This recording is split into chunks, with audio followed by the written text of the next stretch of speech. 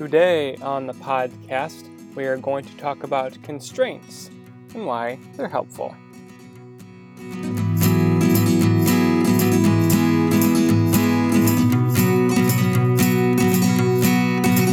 There's a reason that the axiom, if you want something done, give it to the busiest person you know, rings true for so many people. Because it works. One of my favorite videos done by Casey Neistat is the one titled Life Explained in 27 Seconds. And in the video, Neistat says that life is like a moving sidewalk.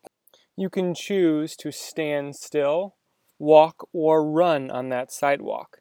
And for Neistat, the only way to get ahead is to run. And constraints are almost like the speed of that moving sidewalk, where if you have too many constraints, or if the sidewalk is moving too fast, then you'll never be able to get ahead. But if you don't have enough constraints, then it's like that sidewalk is going too slow, and the thing worth accomplishing isn't that big of a deal. For me, as a runner, one constraint is the distance of a race. And for me, since I'm more experienced, the longer the race, the better. But for someone else who hasn't run as often as I have, a 5K would be the perfect kind of constraint. And these constraints are really helpful to us. They're what allow us to accomplish things. If everything was easy, then everybody would be doing it, and nothing would be worth doing. But the rare and valuable things have restrictions that make them rare and valuable, and those are the things we should pursue.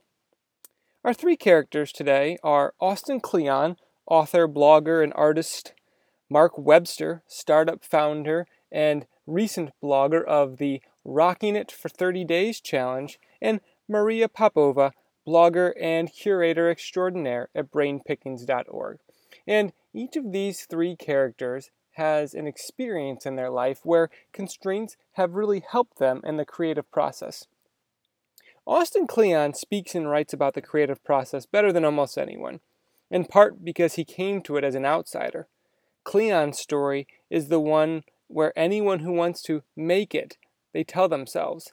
He's a former librarian turned best-selling author, TEDx speaker, and creator of cool things. But he didn't do all those things because he had abundant time and energy. No, he did it because he worked really hard, and he worked within constraints. Kleon said, quote, "We overestimate what we can get done in large swaths of time. People think they need a situation that's ideal, when in fact you just need a routine that allows you to do a little bit each day. A little drop in the bucket every day, and pretty soon you get a pail full of water," end quote.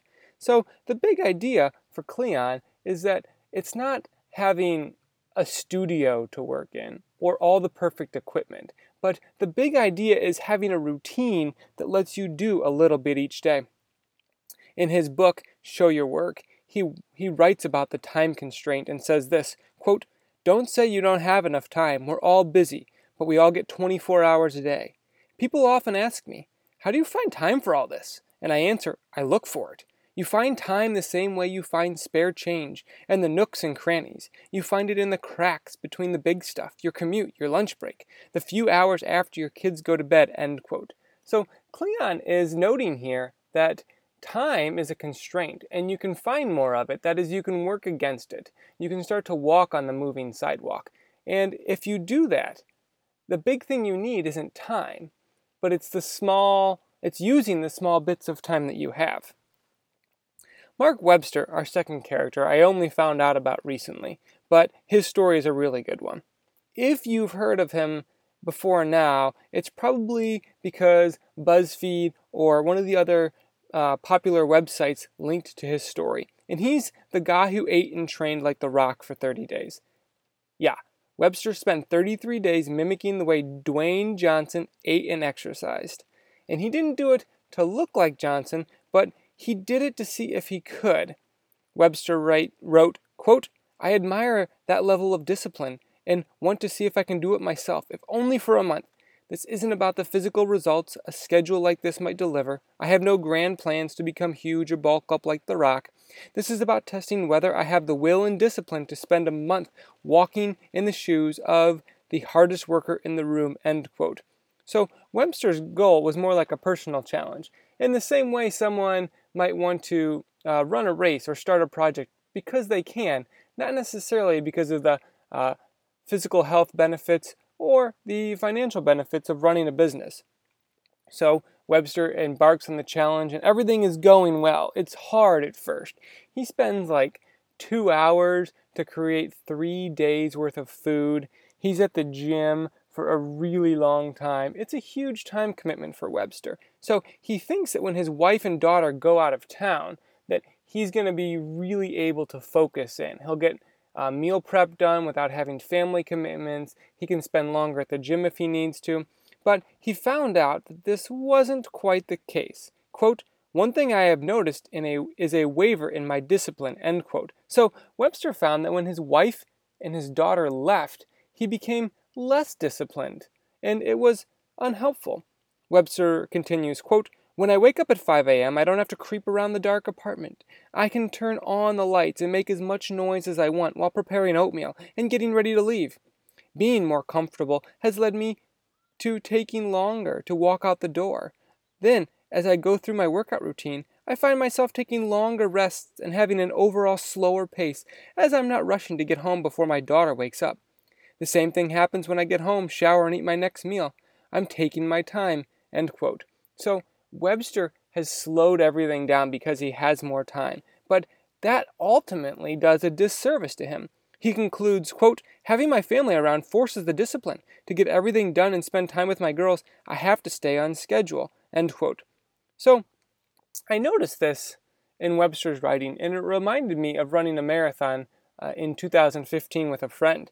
We were chatting it up before the race began, and while he was doing the half marathon and I was doing the full marathon, we both remarked that it would have been so much easier if we had just started running and getting in shape earlier, like in all the time we had in college, or in all the time we had before we got married, or in all the time we had before kids.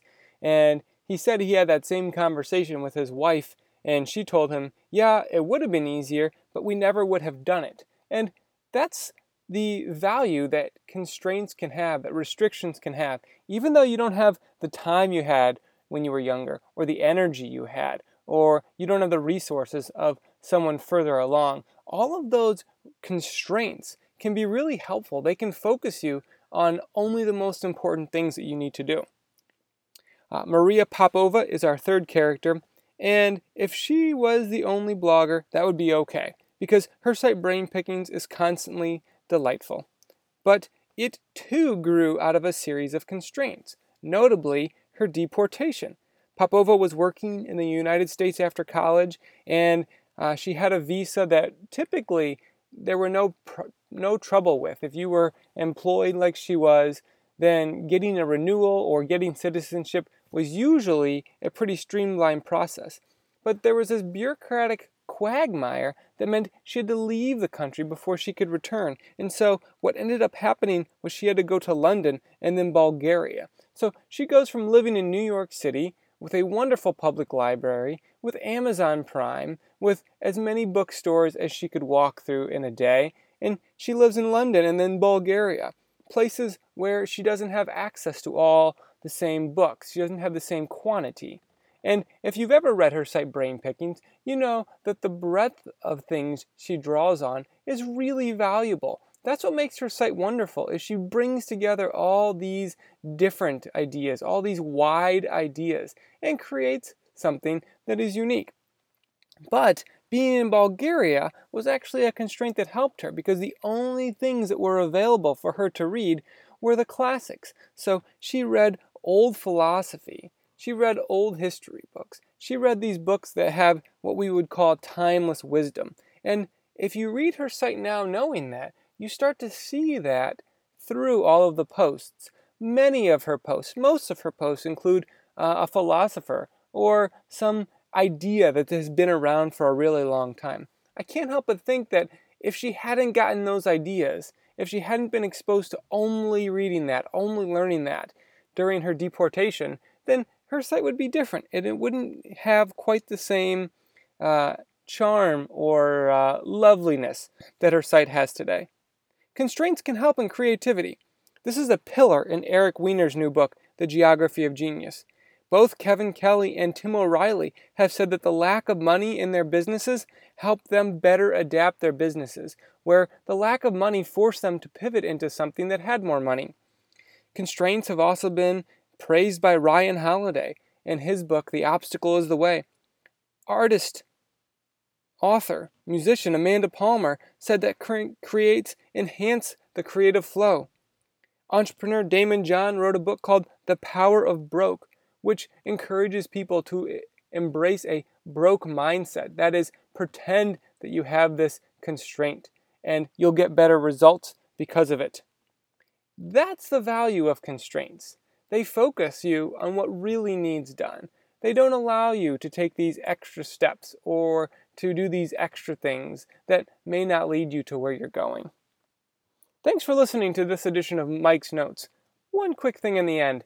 I wrote a book called 28 Lessons from Startups That Failed, and it looks to try to bust the survivor bias in all of the news about startups. If you think that book sounds interesting, if you think that book could help you, it's available on Amazon.com. If you think that book could help you, but you can't afford a $3.99 book, then email me, and I would be happy to send it to you to read for free. Thanks for listening to another edition of Mike's Notes.